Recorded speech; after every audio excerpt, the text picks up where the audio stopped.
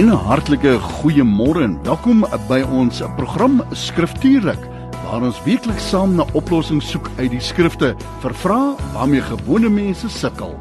Die Bybel sê in Johannes 17:17, U woord is waarheid, heilig hulle na U woord. En Psalm 119:105 sê, U woord is 'n lamp vir my voete en 'n lig vir my pad. Kom dan saam met ons vir die volgende uur, wanneer ons geen steen onaangeraak laat om die waarheid te vind en lig te skyn op die vrae uit die skrifte waarmee ek en jy moontlik kan worstel nie. Kry dus gou jou Bybel en kom ondersoek saam met ons die skrifte. Dis mos nou skriftuurlik. Kom raak aktief, geloofsaktief met 657 Radio Kansel en 729 Kaapse Kansel. Dis waar jy ingeskakel is en 'n hartlike goeie môre. My broer wou iets gesê het. Met goeiemôre, baie welkom jy wou sê. Ek wou sê hallo Wyn. Hallo Met Viljoen gereed in die ateljee, soos wat jy baie duidelik kan hoor.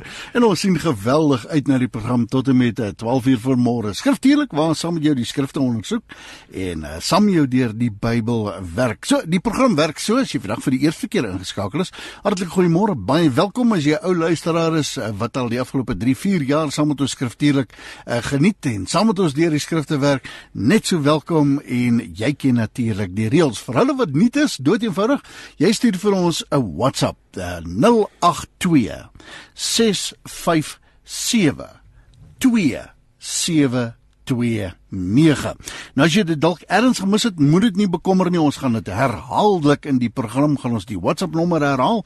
Dis hoe jy deelneem aan die program, jy stuur vir ons jou vraag, dit waarmee jy dalk onduidelikheid het, indien moontlik sit vir ons die skrifverwysing dan sommer ook by, het vergemaklik ons taak net soveel meer hier in die ateljee, en dan, nou ja, as jy in die beurt is, dan hanteer ons jou vraag, en as jy dalk 'n ander invalshoek het, jy wil nie deelneem vanoggend in die program, noodwendig met vrae nie, dan vra ons vir jou om saam met ons te bid, dat ons in die gees gehoorsaam is aan ons Here, dat wat ons hier doen, ons meester se naam sal verheerlik. Ja, daar is goed, Paulus sê ons kyk na die dowwe beeld in die spieël, baie van die goed het ons nie antwoorde op nie, maklik om ons vas te vra, ons het nooit gesê ons het al die antwoorde nie, maar saam met jou werk ons deur die skrifgedeeltes, saam met ons jou kyk ons na die woord van die Here. Soos beloof, kom ons gee hom vir jou vir die tweede keer, 082 657 2729 082 657 2729 en sit die skrifgedeeltes by en dan spring ons weg met daai vraag. Ons het 'n vraag gekry van 'n luisteraar met die naam van Donna en ons wil graag wegspring met daai en 'n baie interessante ene wat sê die Bybel van katekisasie en voorstel en aanneem.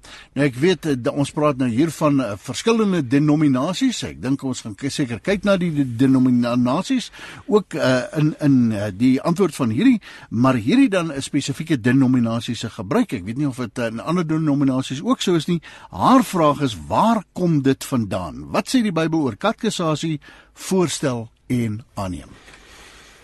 Baie interessante vraag, Donna, wat baie toepaslik is in die wêreld waarin ons leef. Ek gaan 'n paar punte maak in die eerste plek. Katekisasie in 'n gemeente is 'n instelling van 'n gemeente of 'n denominasie. Dit is nie 'n instruksie primêr spesifiek in die Bybel nie. Daar is wel voorbeelde van lering in die Bybel wat gevolg kan word. In so 'n gemeente is dit 'n tipe sondagskoolstruktuur. En katekisasie is dan daarop gemik om mense die Bybel te leer, om hulle kennis te gee oor wat in die Bybel aan die gang is. Tradisioneel behels katekisasie nie net Bybellesse nie, maar ook 'n bestudering van kerklike leerreëls. Nou dit kan baie groot woorde klink. Dit is dokumente wat oor die eeue opgestel is, waaraan baie waarde geheg word. Byvoorbeeld die Heidelbergse katekismes, as jy uit die Afrikaner kultuur kom, of die Nederlandse geloofsbelijdenis en die Dordtse leerreëls, daar's 3 van die bekendes. En dan in ander Christendenominasies iets soos die 1689 Westminster geloofsbelijdenis, of hulle noem dit die Westminster Confession of Faith. Nou al hierdie dokumente, die Heidelbergse Katekismus, die Nederlandse geloofsbelijdenis, die Dordtse leerreëls, die Westminster geloofsbelijdenis, al hierdie is tradisioneel en histories dokumente wat opgestel is deur 'n groot groep mense om baie spesifieke Bybelse lering uit te dra. En al hierdie dokumente is goeie dokumente. Nou, tipies is dit 'n opsomming van beginsels van die Christen geloof, daardie dokumente, in die vorm van vrae en antwoorde, om dan nou die mense wat hierdie vrae en antwoorde leer, die Bybel te leer, om hulle die Bybel te leer ken en die Bybel te leer verstaan. Nou, inherent op sigself is so iets nooit sleg nie, né, om mense die Bybel te leer, veral met vrae en antwoorde. Dis tog ook waarmee ons in hierdie program besig is. Maar daar is 'n paar oorwegings. En hier is een van die eerste oorwegings wat nie sonder kontroversie is nie. Hierdie opmerking is nie sonder kontroversie nie. En dit is dat die primêre rol van instruksie van jong mense word nie aan die kerk gegee nie, maar aan ouers. Ek gaan vir jou 3 skrifgedeeltes gee, net om te oorweeg. Daar's meer, maar ek gaan by hierdie stop. In Deuteronomium 6 vers 7 praat Moses met die nasie Israel en hy sê vir hulle, jy moet hierdie instruksies aan jou kinders leer, jy moet dit by hulle inskerp en daaroor spreek as jy in jou huis sit en as jy op die pad is en as jy gaan lê en as jy opstaan. Moses se punt is aan die ouers van die Israelitiese kinders, Deuteronomium 6 vers 7, dat hulle verantwoordelikheid het wat hulle moet uitvoer. En onthou, daar was 'n struktuur, 'n tabernakelstruktuur op daai stadium, later het die tempelstruktuur geword, en in daardie tabernakel was daar priesters en ander leviete, wat betrokke was by die hantering van die woord, die wet van Moses en die instruksies wat daarmee saamgegaan het, maar die primêre instruksie word vir ouers gegee, om dit by hulle kinders in te skerp. In die Nuwe Testament is daar 'n soortgelyke opmerking in Efesiërs 6 vers 4 wat aan vaders sê dat hulle kinders moet opvoed in die tug van die Here en die vermaaning van die Here. Vader spesifieke instruksie. Kom ons gaan terug na die Ou Testament toe in Spreuke wat baie hieroor praat. Daar is vele opmerkings daaroor in Spreuke.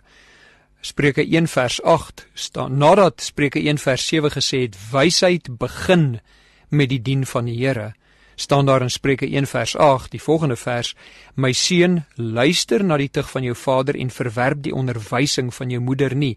Weereens 'n teruggee van die primêre verantwoordelikheid aan ouers.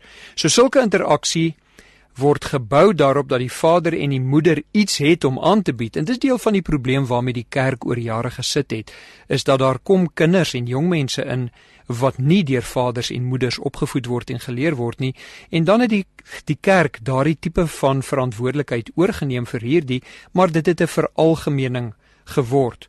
Ongelukkig kan 'n mens dan sê, het die oorneming van die rol deur die kerk dalk aanleiding gegee tot verdere apatie of onbetrokkenheid by sommige ouers.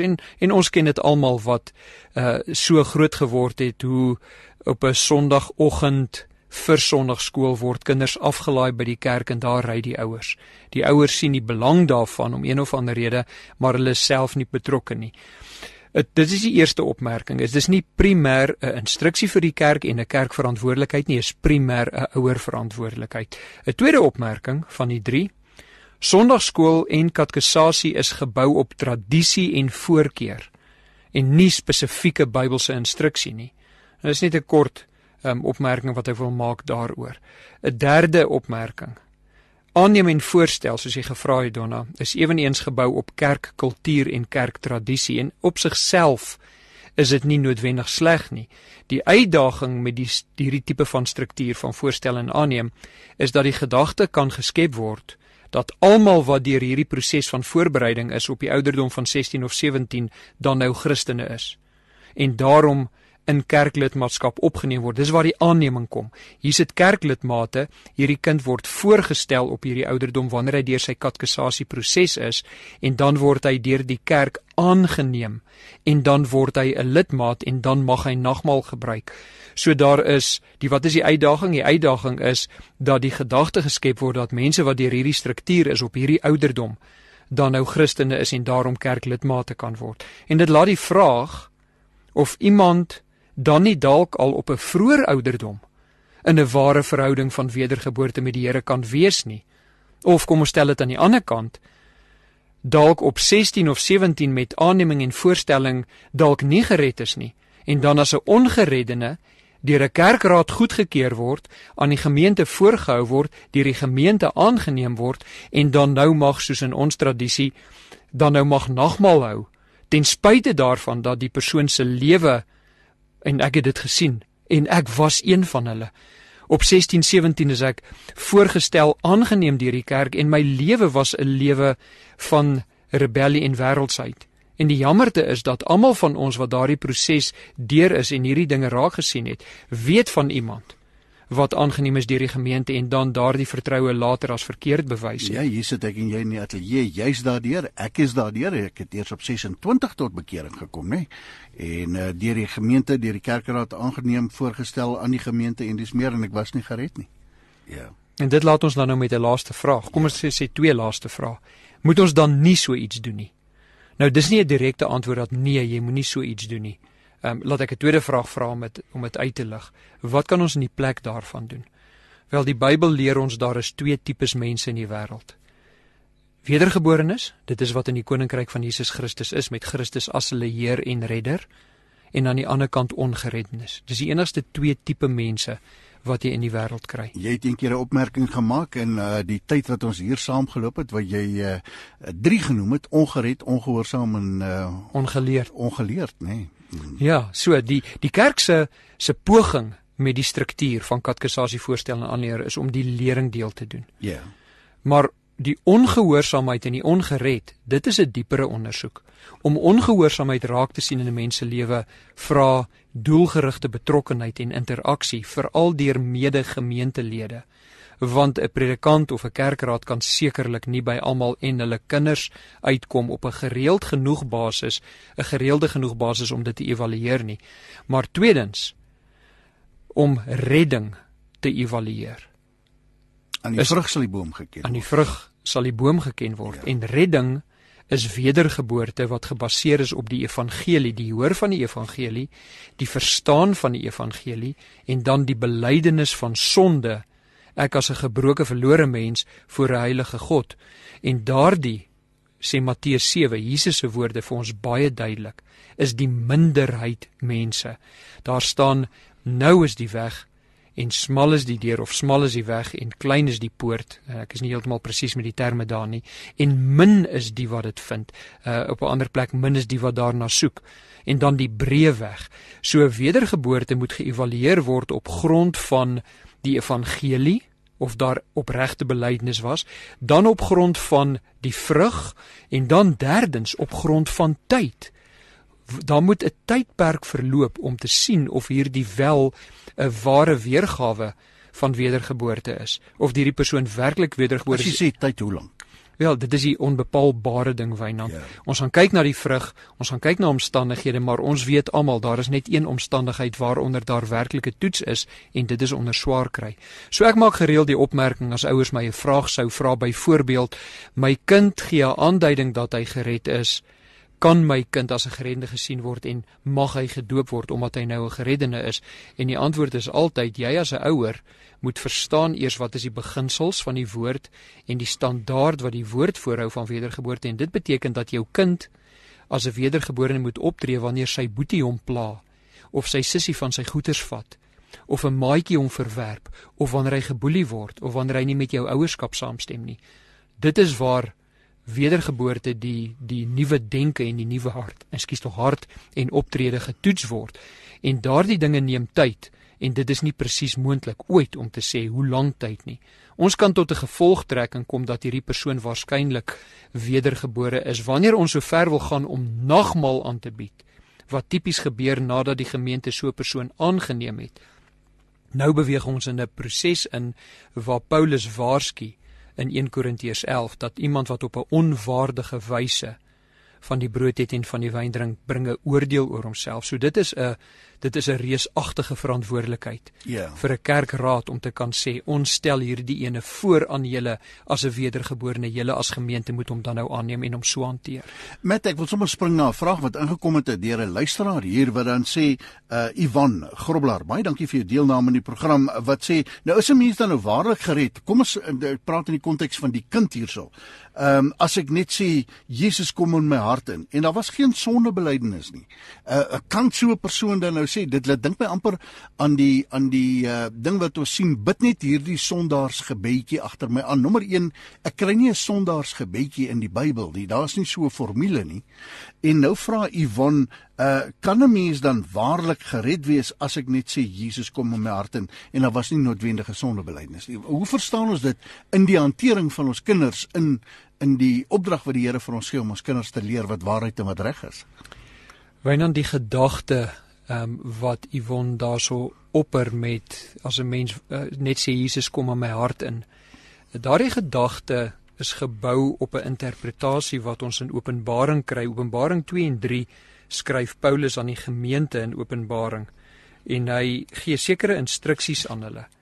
En een daarvan is dat ek klop aan die deur van jou hart in Openbaring 3.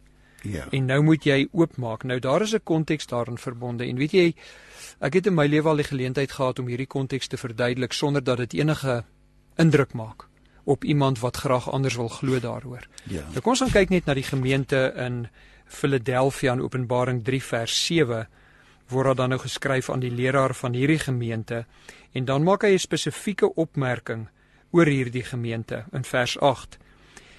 Sê die Here, ek weet alles wat julle doen, want dis die Here, né? Ja. Hy weet alles, hy's alomteenwoordig en alwetend. En dan kyk, ek het 'n deur voor julle oopgesluit en niemand kan dit weer toesluit nie. Nou wat hy hiervan praat is die koninkryk, en ons kan dit uit die konteks uit aflei as ons nou geleentheid gehad het om hierdie alles te verduidelik.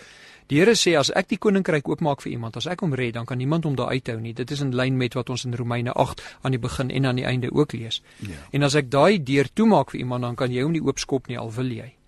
Die Here het die sleutels van die koninkryk en hy is in beheer daarvan. Efesiërs 2:8-9, hy red. Dis nie 'n mens wat dit doen nie. Dis nie sodat niemand daaroor kan spog nie. Niemand kan spog nie op grond van jou werke nie, maar omdat hy dit doen. En dan gaan hy eindig in vers 8 en hy sê, ek weet dat julle min krag het. Dis 'n gemeente wat nie veel invloed in die gemeenskap gehad het nie. Hulle het min krag. En dan sluit hy af en sê, en tog het julle aan my boodskap vasgehou en my nie verloon nie.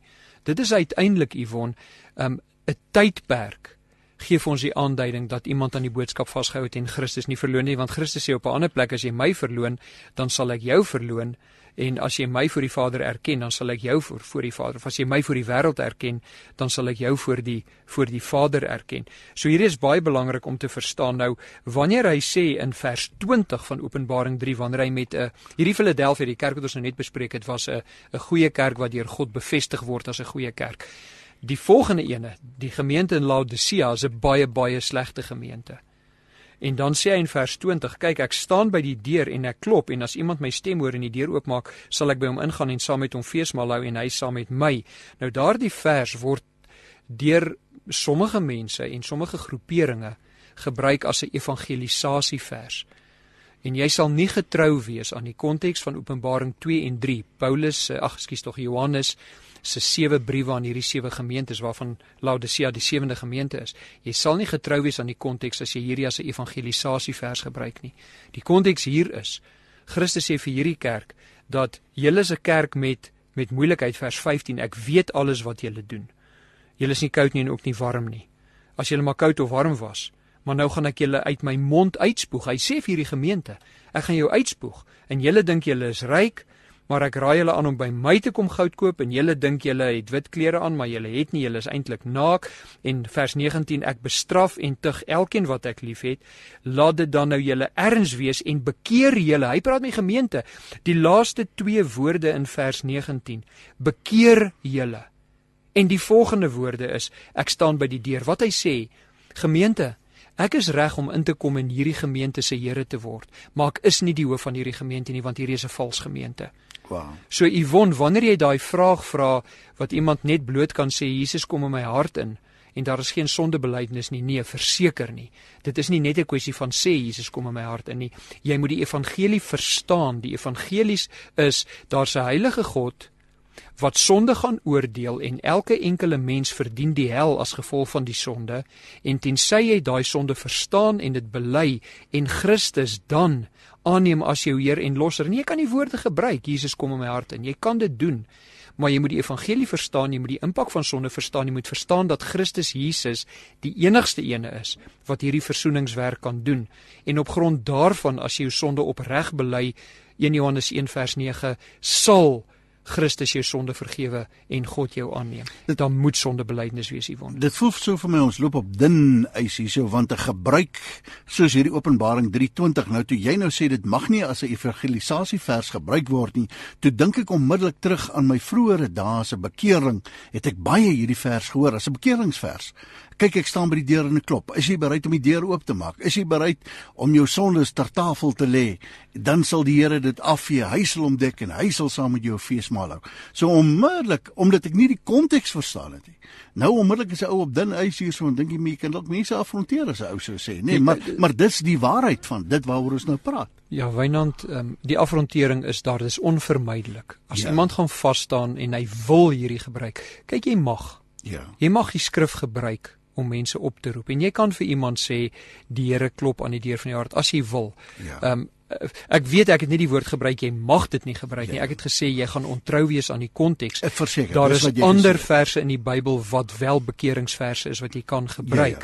Ja. Maar wat belangrik is vir ons om te verstaan, en dis die onderleg van ons geloof. Ja. Ons geloof is gebou op die kennis van God wat uit sy woord uitkom. En daardie kennis sê dat God staan nooit aan die buitekant van jou hart en klop om in te kom nie. God vat jou hart van klip en hy verwyder dit. Dis Jesegiel 36 en 37.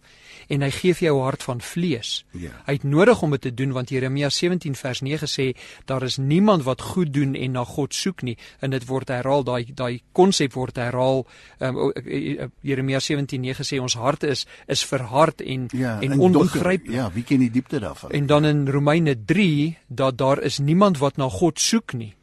So as jy nie na God soek nie, en as jy volgens 1 Korintiërs 2:14 nie eers hierdie dinge kan bedink, tensy God jou gedagtes aan die gang kry nie, dan is dit nie 'n kwessie van, hy klop en hy wil graag inkom, en nou gaan jy staan en dink en sê, ja, weet jy wat, hier is 'n goeie gedagte, kom ek maak vir die Here oop dat hy inkom. Dit is nie hoe redding plaasvind nie, dis nie hoe die Bybel dit verduidelik. Maar nou leef ons in 'n dag en tyd waar mense maklik sê, ek het my hart vir die Here gegee. Wanneer iemand vir hom vra, het jy al tot bekering gekom? Het jy al tot 'n wedergeboortelike ervaring gekom? Dan sê mense, ek het my hart vir die Here gegee. In die konteks van Efesiërs 2:8 en 9 is dit nie moontlik nie. Dis God wat kom red. Dis God wat maar die Here kan ons tog op 'n plek bring van sondebelydenis waar ons neerval voor hom en sê, Here, hier staan ek nou ontbloot met alles wat ek is, nee. Ja. En Wynand, die terminologie van ek het my hart vir die Here gegee. Terminologie. Ons verstaan dit. Ek weet wat iemand bedoel waarskynlik as hy vir my sê.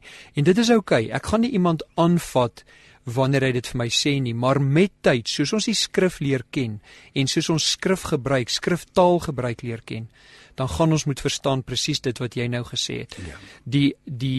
Dit sien ons in Romeine 8 vanaf vers 29 tot 30, sien ons dat dit is God se werk, dit is 'n werk van genade, Efesiërs 2 vers 6 tot 10, wat jy nou ook aangehaal het, en dat wanneer ons Christus aanneem, dan is dit altyd op grond van sondebelydenis. En ons kan daai terme, daai bekende terminologie en frases kan ons gebruik. Ons moet net altyd seker maak dat ek en jy wat die waarheid ken, dit reg verduidelik aan mense, en indien iemand nou hoor dat hy dit nie noodwendig op die regte manier verstaan het nie, dan hoop ek is dit nou baie duideliker. Verseker, want 'n ou kon die sondaarsgebed gebid het of gesê het, ek gee my hart vir die Here vandag, en dan gaan die lewe aan, en die gelykenis van die saaier kom op in 'n mens se hart. Wanneer daar swaar kry kom, klip grond, Satan wat die woord kom steel, en môre, dan kom jy agter, nee, hierdie was nie 'n ware bekering nie. Ja, en daai derde grond, Wynand, van hierdie Markus 4, of Matteus 13, is waar daai gelykenis voorkom. Die derde grondtipe is die ene waar die saad val, maar soms kom daar so daai saad, daai koring op, maar soms is daar onkruid en daar staan dit dra geen vrug nie. Ja. So wanneer iemand sê, maar ek het my hart vir die Here gegee op daai en daai ouderdom, dan is ons interaksie met daai persoon altyd en bewys jou lewe dat daar wedergeboorte was. 2 Korintiërs 5 vers 17, die oue het verbygegaan, die nuwe het gekom. Is jou lewe 'n getuienis daarvan? Vrug van die Gees. Vrug van die Gees. Liefde en selfbeheersing en die ander tussenin en dan al 9 van daai gedeeltes van die vrug van die Gees. Galasiërs 5 vers 22 en 23. Tussen Yvonne en Donna omtrent vir ons besig gehou met hierdie ene. Yvonne, baie dankie dat jy deelgeneem het aan die program. Jy is aangeskakel op skriftuurlik. Ons ondersoek die skrifte en ons praat openlik en rou oor goed wat baie keer 'n afrontering is, in ag genome dat ons meester is vermoor vir wat hy kom sê, maar ek het groot waardering vir my broer en kollega Matt Viljoen dan, wat met groot omsigtigheid en liefde dan ook die brood vir ons hier oopbreek, die evangelie vir ons oopbreek. As jy 'n vraag het wat jy wil vra, 082 657 2729. Kom ek gee hom weer vir jou, 082 657 2729. Dit is die vraag, die WhatsApp nommer hier in die ateljee en jy baie welkom om dit vir ons deur te stuur. Net 'n kantlyn opmerking sit vir ons die skrifgedeelte by. Ons hanteer ook lewenstyl vrae, kinders grootmaak, huwelik vrae en dis meer finansiële vrae en goed waarmee mense sukkel. Hierdie dag en tyd, ons het vanoggend weer so gesels oor hoekom stap mense weg van die kerk af. Dis 'n vraag wat ek op my Facebook blad ook vra en waar iemand gesê het, die kerk het nie altyd die antwoorde op die vrae waarmee mense deesdae sukkel nie, of hulle gee hulle sulke lukraak antwoorde wat glad nie in konteks is van die skrif nie. En dan kom mense die waarheid agter en dan is hulle teleurgesteld en stap hulle weg van die kerk af. 'n Geweldige verantwoordelikheid as ons durf waag om te sê, so spreek die Here. Nommer 2, 082 657 2729. Hoop jy geniet die program saam met ons. En Matthys Swanepoel, jy's volgende beurt. Hy groet hier ewe vriendelik, môre boetas, nou maar toe, ons groet vir jou ook. En dan sê hy, verduidelik en bespreek asseblief 1 Korintiërs 2, vers 6 tot 10. 4 skrifgedeeltetjies daarso. Met, as jy jou hand op daai ene wil waag, miskien moet jy dit net vir ons lees, dat die wat nou nie 'n Bybel byderhand het nie, net wil weet wat bedoel Thys met 1 Korintiërs 2, vers 6 tot en met vers 10. Vers 6, tog spreek ons, dit is nou Paulus, en die manne wat saam met hom beweeg, wysheid onder die volwassenes, die Engelse woord daar is mature, dit is wat volwassen is, nie groot mense nie, net die wat volwasse is in die geloof, maar 'n wysheid nie van hierdie wêreld of van hierdie wêreld se heersers wat vergaan nie, maar ons spreek die wysheid van God, wat bestaan in verborgenheid wat bedek was, en wat God van ewigheid af voorbeskik het, belangrike konsep het nou daarvan gepraat, wat God van ewigheid af voorbeskik het tot ons heerlikheid, wat niemand van die heersers van hierdie wêreld geken het nie, want as hulle dit geken het, sou hulle die Here van die heerlikheid nie gekruisig het nie. Maar soos geskrywe is, wat die oog nie gesien en die oor nie gehoor en in die hart van die mens nie opgekom het nie, wat God berei het vir die wat hom lief het, maar God het dit aan ons deur sy Gees openbaar, want die Gees ondersoek alle dinge, ook die dieptes van God.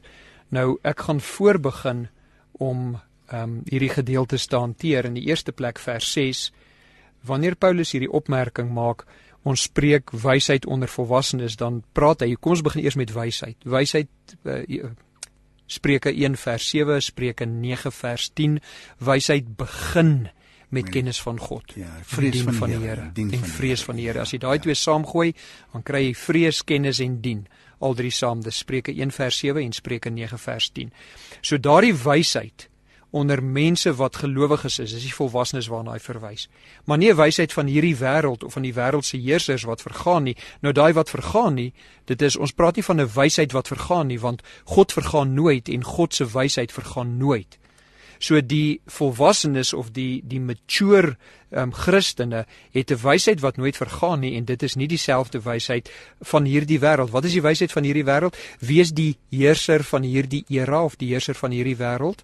Dit is Satan, soos ons leer in Johannes en in 1 Johannes. Satan is die heerser van hierdie wêreld. Sy wysheid is 'n wysheid wat na die ewige verdoemenis lei, na die hel lei. So dis vers 6. Die heersers van hierdie wêreld is ongelowige heersers, soos byvoorbeeld die Herodese en die Kajafasse, van hierdie wêreld en die Pilatusse, Pontius Pilatus van hierdie wêreld, heersers wat nie in God geglo het nie en daarom verlore is. Dan vers 7 begin met die kontraswoord, maar ons spreek die wysheid van God, daar bevestig hy dit, wat bestaan in verborgenheid wat bedek was en wat God van ewigheid af voorbeskik het tot ons heerlikheid. Nou daardie verborgenheid, daarso is 'n baie belangrike woord wat ons moet verstaan. Dit is die woord, ek gaan nou vir julle 'n Griekse woordjie leer en jy gaan agterkom jy ken Grieks. Dis die woord mysterion. En wat beteken mysterion? Ja, Dis 'n geheimenis. dis 'n geheimenis. So wanneer hy die woord verborgenheid hier gebruik, dit is die Engels praat van 'n mystery. Dit is 'n geheimenis. Nou wat is die geheimenis waarna verwys word? Wel daar is 7 areas van geheimenis wat die Nuwe Testament oor praat, maar ek gaan nou net van 2 praat. Die eerste geheimenis is dat die Messias, Christus, moes kom volgens Jesaja 53 en gemartel moes word en doodgaan en opgewek word sodat daar versoening tussen God en mense kan wees. Dis die eerste geheimenis.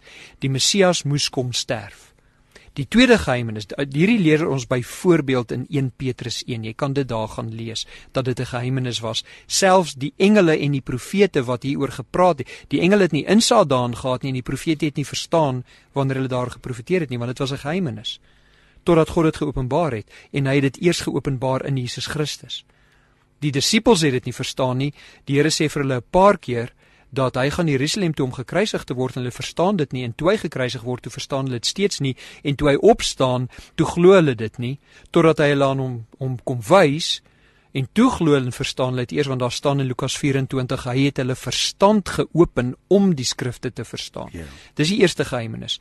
Die tweede geheimenis lees ons van in Efesiërs hoofstuk 2 en 3, en dit is die gemeente, die kerk.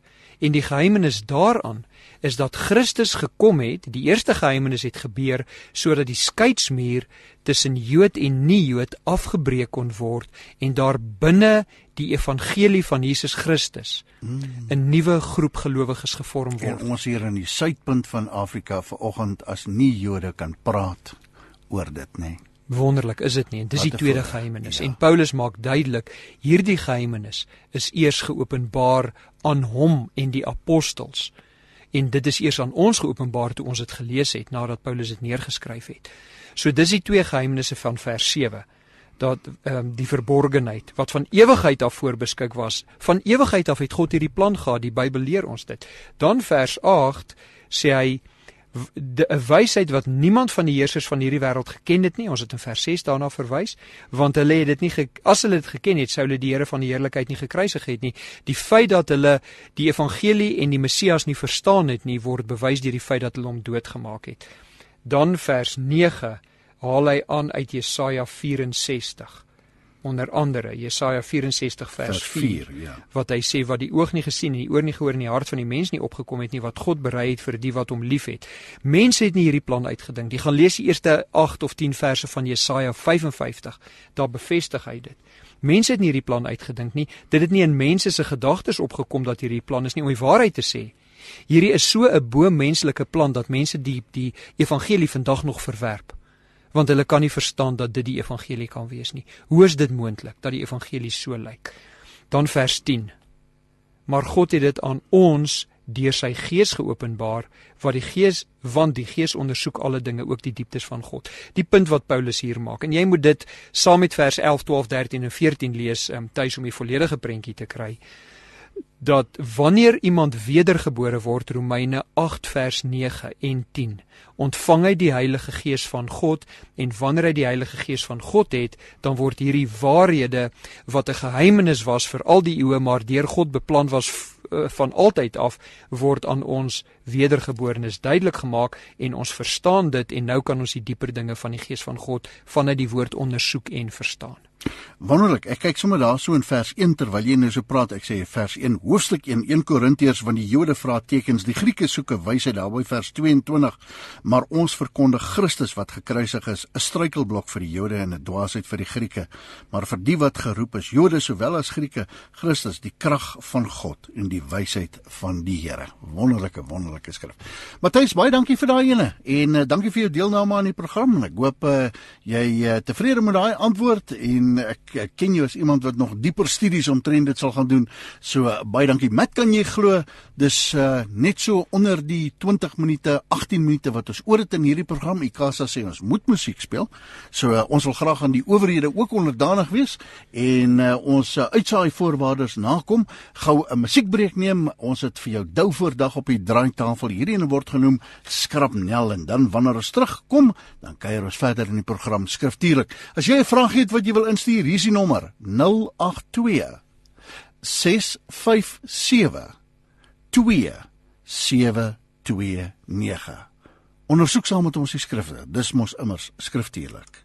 Loof die Here saam met ons. Bid saam met ons en sê dankie saam met ons. 657 AM, jou geestelike tuiste op die lig. Dis waar jy ingeskakel is, 657 AM, die program skriftuurlik op 'n Dinsdag tussen 11 en 12. Saam met my in die ateljee, Pastoor Viljoen, en ondersoek ons die skrifte saam met jou. Dankie vir jou vrae wat jy instuur. Jy hou ons omtrent besig en lekker om saam met jou te kan kuier in die program. Hierdie ene, Maria. Kom ons noem haar Maria. Dis wat sy haar e-pos, amper sy e-pos, haar WhatsApp mee afgesluit het. Sy sê ek waardeer julle program geweldig baie. Dankie Maria. Sy sê kan julle Handelinge 5 vir my duidelik maak asseblief. Ons praat hier oor Ananias, het sover ek kan sien nie gesê hoeveel hy vir die kerk sal gee nie. Dis vir my onduidelik. Hoekom dan so geweldige straf? En dit was nie net Ananias nie, vrou wat dan saam met hom in die stof gebyt het, letterlik daarso, Ananias en Safira. En Matt, wat antwoord ons vir Maria omtrent hierdie vraag? Maria, dis 'n baie belangrike hoofstuk. Handelinge hoofstuk 5 het 'n baie spesifieke, daai eerste gedeelte Ananias en Safira het 'n baie spesifieke les wat daardeur geleer word. In Handelinge 2 word die Heilige Gees uitgestort op diegene wat gered word. Daar's 'n bewys dat dit die Heilige Gees van God is deur die tekens wat daar plaasvind. En dan in Handelinge 3 sien ons dat Petrus begin genesings doen om te bewys dat hy een van die disippels van Christus is. Hy doen die werke wat Christus gedoen het. Onthou nou, hierdie is die begin van die kerk in Jerusalem. En dan in Handelinge 3 vers 11, dan begin Petrus te preek. Hy haal baie die Ou Testament aan terwyl hy vir die mense preek. En dan in Handelinge 4 word Petrus en die ander disipel Johannes voor die Joodse raad gebring, waarvan hulle gesê word, julle mag nie meer preek in die naam van Christus nie. En toe sê hulle vir hom in Handelinge 4 vers 19 en 20, ons gaan nie na julle luister nie, ons gaan eerder na God luister. Ons kan nie ophou om oor hierdie dinge te praat nie, want ons het dit gesien en gehoor, en ons is sy disippels. En dan is daar so 'n gebed wat gedoen word in Handelinge 23 deur die gelowiges, en dan kom ons uiteindelik by Handelinge 5. Nou is ons in die gemeente in Jerusalem. Hierdie gemeente is kraakvars. Hy, soos die Engelsman sê, brand new. En hierdie gemeente is gebou op die getuienis van die apostels, hierdie twee apostels Petrus en Johannes, gebou op die tekens wat Christus gegee het, die uitstorting van die Heilige Gees, met die geluid soos wind, en die voorkoms van tonge wat gelyk het soos vlamme. Dit was nie wind en vlamme nie, geluid soos wind en voorkoms van vlamme. Gaan lees, dit staan daar in Handelinge 2. En dan die getuienis van die mense en hulle uitroep in Handelinge 2 vers 37, 'n baie belangrike gedeelte, Handelinge 2 vers 37, wat sê, toe hulle dit hoor, is hulle diep in die hart getref en het vir Petrus en die ander apostels gesê, wat moet ons doen, broers, om gered te word? En Petrus se antwoord is, julle moet julle bekeer, julle moet julle sondes laat afwas, en dan moet julle gedoop word. En dan sal julle die gawe van die Heilige Gees, dit is wedergeboorte, redding ontvang. Nie as gevolg van die doop nie, ek wil dit baie duidelik maak, maar as gevolg van bekering. En nou in Handelinge 5, hier is die agtergrond. Nou kom Ananias en Safira, en daar staan in die eerste paar verse, hulle het 'n eiendom verkoop. En nou vers 2 moet jou al inligting gee, Maria, oor wat hier aan die kom is. Met die medewete van sy vrou het hy van die verkoopprys vir hulle self agtergehou en het 'n gedeelte daarvan gebring en vir die apostels gegee. Nou wanneer jy hierdie tipe van Wynand, wat is die Afrikaans vir editorial comment? Redaksionele kommentaar. Redaksionele Dis 'n groot woorde. Wanneer jy hierdie tipe van redaksionele kommentaar in die Bybel raakloop, dan moet dit jou aandag trek. Nou moet jou vla opgaan, jou ore moet gespits word. Ja, neem kennis. Ja. Dan staan daar, nou sê Petrus, Ananias, hoekom het jy jou deur die Satan laat omhaal, en kyk nou hier, om vir die Heilige Gees te lieg, en van die verkoopprys van die grond vir jouself agter te hou? Die grond was mos joune, en toe jy dit verkoop het, kon jy met die geld maak wat jy wou. Wat het jou besiel om dit te doen? Jy het nie vir mense gelieg nie, maar vir God. Hier sien ons die Heilige Gees is God, né? Hoe kon jy vir die Heilige Gees gelieg? Jy het vir God gelieg. Petrus se reaksie gee vir ons dit wat tussen die gedrukte gedeeltes, in die wit spasies, tussen die woorde, wat daar aan die gang is. En dit is dat Ananias en Safira het hulle self voorberei om te maak asof hulle alles gee, maar hulle het nie alles gegee nie. Hoekom? Gaan terug na hoofstuk 4 se einde toe, vers 36 by hoofstuk 4. Josef, 'n Lewiet wat in Siprus gebore is en wat deur die apostels Barnabas genoem is, dit beteken iemand wat mense moet inpraat, het ook die grond wat hy gehad het verkoop en die geld gebring en dit vir die apostels gegee. So wat jy sien is Barnabas gaan verkoop sy grond en gee alles. Die geld. En die nuus versprei. Die nuus versprei. Nou wil Ananias en Safira wil hulle skyn in die gemeente. Hulle wil daarom nou nie deur Barnabas. Hulle wil soos die Joneses wees. Nee, hulle wil nie deur Barnabas, die Engelsman sê, ge-outdo word nie. Hulle wil ook so belangrik wees. En nou gaan verkoop hulle en dan maak hulle asof hulle alles gee, maar hulle het nie alles gegee nie. En dit is die punt hierso, Maria, wat jy baie duidelik moet verstaan. Nou is Ananias dood en later bevestig hulle eers met sy vrou, is dit so dat dit alles is wat jy gegee het? En toe lieg sy weer. Ja. En toe gaan sy ook dood. En dis openbaringskennis, dit wat hier gebeur, nee, Petrus is deur die Heilige Gees daarvan ingelig. Dat dit is absoluut bonatuurlik wat hier gebeur. Dis gebeur. bonatuurlik, is baie belangrik om te verstaan, maar hier is die punt, Maria. Jy vra die vraag, hoekom so geweldige straf? Ek wil die opmerking maak. Ons kan nooit sê dat wanneer God sonde straf, dat dit geweldig is nie. Want Christus moes doodgaan, so sondig is sonde. Sonde is so 'n gewelddadige optrede teen God, 'n heilige God, dat God die Seun moes sterf, sodat sonde vergewe kon word. Dat dit moontlik was vir sonde om vergewe te word. God moes aarde toe kom, as 'n mens kon leef, sondeloos wees, sondeloos doodgemaak word, en weer lewendig word, opstaan en opvaar hemel toe, sodat ons verlos kan word. So ek verstaan, jy vra, hier's twee mense wat dood is, en al wat hulle gedoen het, is om 'n bietjie geld terug te hou. In 'n suiwer eerste eeuse eerste gemeente in die stad Jerusalem, wou God 'n baie belangrike beginsel neerlê. Die kerk is 'n plek waar heiliges byeen is, en heiliges moet optree soos heiliges. Nou wil ek vir jou vra, dink jy die kerk was die volgende Sondag vol? Kom ons lees vers 11. Die hele gemeente en al die ander mense wat hiervan gehoor het, is met vrees gevul. Daar het 'n groot vrees oor hulle gekom. Dit is die houding wat in ons moet wees wanneer ons in die gemeente ingaan en ons verstaan daar's mense in die gemeente wat bewustelik en doelgerig en willens en wetens in sonde leef. God maak nie vandag mense so dood sover ons weet nie, alhoewel in 1 Korintiërs 11 Paulus sê, daar is die mense wat die nagmaal op 'n manier gebruik het wat oordeel oor hulle self gebring het en God het sommige van hulle doodgemaak, lees ons in 1 Korintiërs 11. Ons weet nie of God vandag, want dit is nie altyd geopenbaar nie, maar een ding weet ons, sonde is ernstig, sonde word gestraf en hier is een van die maniere wat God baie duidelik wys dat ons moet die sondigheid van sonde verstaan. Dit is nie 'n groot straf nie, hulle het gekry wat hulle verdien het. Elke sondaar wat nie bely voor God nie, kry wat hy verdien en dit is dood. Met net so 'n kantlyn opmerking op die internet is daar interessante paar opmerkings van sekulêre mense, wêreldsmense wat God uitgedaag het. Die een verhaal van die ou wat gerook het en sulke kringetjies in die lug geblaas het en met arrogansie gesê het hierdie ene is dan vir die Here. En die verhaal dat hy dood is, die getuienis daar, dat hy dood is. Vrees en bewing bring hierdie dinge, en dan sê mense nog steeds, maar die doodstraf bring nie vrees by die mensdom nie. Maar is baie duidelik nie, is die Here in sy eie gemeente. En dan die baie belangrike skrifgedeelte wat sê, 'n groot verantwoordelikheid op ons wat met die evangelie werk elke dag, dat ons dit waarheid, want die Here begin in sy huis om skoon te maak, nie? En as hy met ons in sy huis so werk, hoeveel te meer hulle wat ongered is en wat nie hulle hart wil draai na die evangelie. Nou maar toe, baie dankie vir daai ene Maria, baie dankie vir 'n interessante vraag wat jy daar vir ons gevra het. Kom ons kyk, het ons nog so 'n minuut oor. Met hier het iemand gevra oor Hebreërs.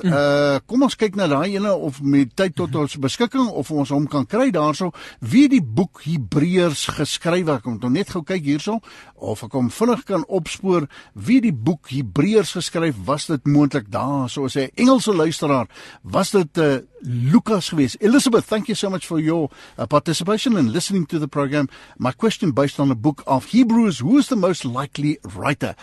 Is daar enige aanduiding oor wie die boek Hebrews? Ons praat baie keer van die boek van die koffiemaker, Hebrews. Maar wie het hom geskryf? Lucas, het ons die antwoord daarop met? Wat sê jy vir Elizabeth antwoord?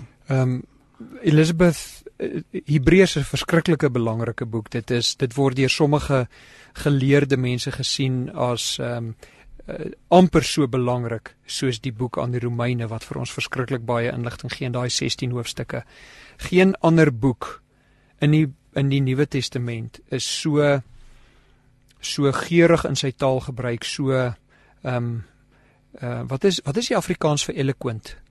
Weltertale. Dis baie mooi, weltertale, om Christus as hoëpriester en redder uit te dra as die boek van Hebreërs nie. Dit is 'n wonderlike boek om te lees en te verstaan. Weet jy, interessant, ek het vanoggend in my stilte tyd het ek die eerste 3 hoofstukke van Hebreërs vir die hoeveelste keer gaan sit en lees en uitmekaar trek. Dit is net 'n wonderlike boek om in te wees. Maar Elisabeth, hierdie is een van die strydpunte oor die geskiedenis. Daar is geen manier vanuit die boek om te sê wie hierdie boek geskryf het nie. Daar's opinies, en daar's verskeie opinies, daar word name gegee. Lukas nee, want Lukas maak vir ons baie duidelik in Lukas en in Handelinge, die 2 boeke wat hy geskryf het, en onthou, Lukas was nie 'n Jood nie, maak hy baie duidelik dat hy die boeke geskryf het en nagevors het.